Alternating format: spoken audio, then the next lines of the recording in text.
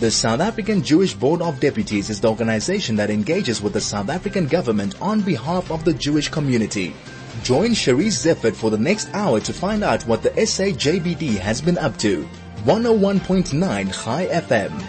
Back in April 2015, I wrote to photojournalist James Oatway to commend him and his colleagues on how they tried to save a victim of xenophobic violence. They had witnessed the attack on him and tried to get him to hospital.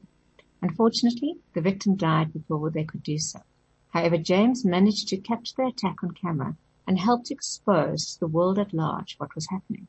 Now, 6 years later, he and acclaimed photojournalist Alon Skuy, who too has been awarded and acknowledged for the incredible work that he has done on recording xenophobia, have brought out a book entitled Brother.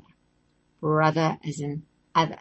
It's a visual record of the xenophobic violence that has taken place over South Africa over the past 12 years. They join me now to tell me more. Alon and James, welcome and thank you so much for telling me. Thanks for having us. So let's start off with your book launch, which is taking place this coming Monday at the Johannesburg Holocaust and Genocide Center. What can we expect? So it's this Monday, and to coincide with Human Rights Day, which usually takes place on the 21st, but we're coinciding it on the Monday. And we've got 3 guest speakers who'll be talking about xenophobia and about the terrible situation that still persists, which is Justice Edwin Cameron, Koketso Moeti, and Amir Sheikh. And that's on Monday. James, will your pictures be on display at all? Yeah, so we've got a couple of pictures on display. So I think what's interesting is that this whole concept of this book actually came about after we had an exhibition, which was in, if I'm not mistaken, 2018. Sorry, all the years seem to blur into one these days, but we had an exhibition at the Holocaust Center, and it was very well received. It got a lot of airtime and created a lot of conversation around xenophobia. And then the time for the exhibition ended, and all the prints got packed away, and we thought, geez, that's actually a shame, that all the prints are now packed away in a cupboard and they're gathering dust. So that's when, someone came up with the idea, let's do a book. Let's get these pictures, into a book, and the book can go into libraries and the pictures can live there and thereby keep the conversation going. So that's actually how the book came about. Alon, I remember attending an exhibition actually of yours, and if I remember correctly, it was at Constitutional Hill. And that was right at the beginning. People were so shocked then. There was such an outpouring of grief and shock and horror. How do you see how things have developed over the past 12 years? Yeah, well, so that exhibition took place in 2009. So after the first major outbreak that started kind of in the beginning of May in 2008. And there was a lot of kind of dis-ease and a lot of shock at what had happened. And after that, it had quietened down. People thought that it had run its course. It wasn't going to happen again. But then we saw over the next couple of years, kind of a persistent undercurrent of xenophobic sentiment in various areas, which resulted in outbreaks kind of again in 2015, again in 2019, and those were the big ones that have taken place, which still persists to this day. I mean, 2 weeks ago, a man from Burkina Faso was stabbed in Durban, when people looted and set alight shops, in KwaZulu-Natal. So it is an ongoing problem, and we feel that this book is a document that kind of attests to the fact that this is real and this has happened and needs to be dealt with. James, when we see the photos, it's mediated between you as the photojournalist, okay? And some of the photos were horrendous. People being burnt alive have been captured on the lenses. And you, the last time, 2015, well, I don't know the last time, but in 2015, you got involved. You made that move from a photographer, a journalist, to somebody who actively tried to help somebody. And where does one draw the line, and how often can that actually happen? That's quite a difficult question. I think that what happens is it just depends on whatever the specific situation is. It depends on what side of bed you got out of that morning. It depends on if you had your coffee or not. I think you can't ever, really know what you're going to do in a certain situation. And you might not do the same thing twice either. So it's really just, just depends on the intricacies of what exactly is happening.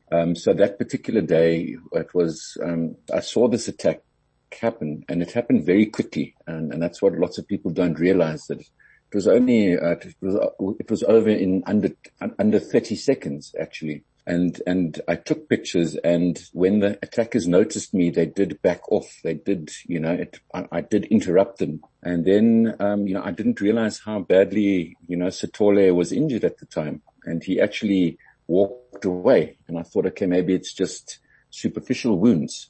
It was only when a couple of, maybe a minute or two later, someone actually shouted to me that the man has fallen down. There was nothing else that could be done really as a human being. We couldn't just stand there around and watch him, in agony. So that's when myself and my colleague, took the decision to just get him into the car and try and get him to a medical facility as quickly as possible. And we tried our best, and unfortunately it wasn't good enough. What James talks about is something you experience every single day as a photojournalist. You are there at the scene of whatever tragedy is actually unfolding. And how do you as photojournalists cope with the trauma? Yeah, I think we've both been doing it a very long time, and you develop mechanisms to cope with what you see. I mean, you have to in order to effectively do the job. I mean, obviously it does affect us. I speak for myself, it does affect me. And, it's about, you need to address these issues when they crop up, speak to people if you are having a hard time. And it's something that we are passionate about doing, and it's a cost of covering these things. And often the people that are on the receiving end of such attacks, go through a lot more. Yeah, in a way, photojournalists are like, I don't know what the correct word is. I don't want to say like a subgenre of journalists. And there does seem to be, is there a camaraderie between you? Do you provide support for each other? Well, I think, if you are in high intensity situations, there is a different level of kind of a bonding between people, and it is a small community. Quite close knit. And I think, there, not always, but sometimes there's opportunity to discuss things that have happened. Yeah. James, obviously the reason you do what you do is because you are exposing it to the world. There's a purpose in what you do. And we've seen photojournalists in South Africa have this important role to play because cliched as it may be, a picture does paint 1,000 words. What role do you think you as photojournalists do have, and to what extent are you continuing, and to what extent is that your driving?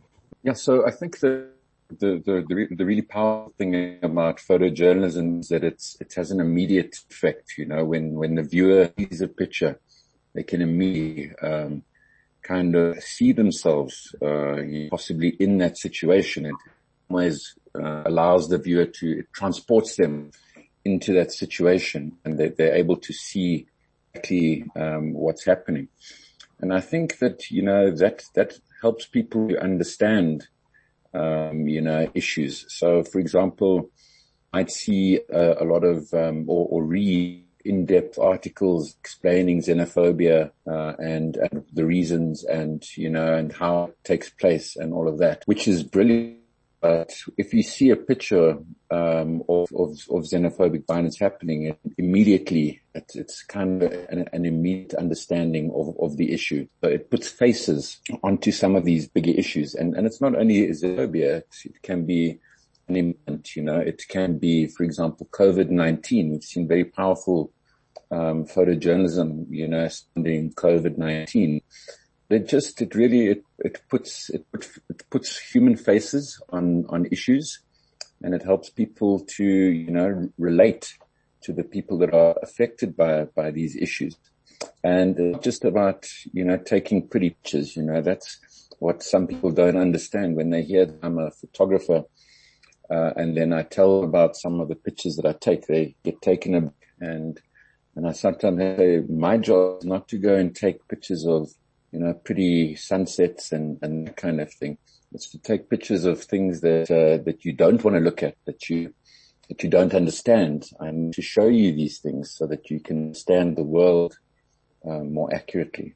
I imagine there's a lot of adrenaline that also accompanies going onto a shoot, and every day you must actually leave the home with a sense of intrepidation, or not really. Well, I think working at a newspaper, there's a lot of different genres and assignments and topics, issues that you cover, from portraiture to fashion to court cases. So there is that softer element where there's not very highly charged situations, and so it balances out, I feel.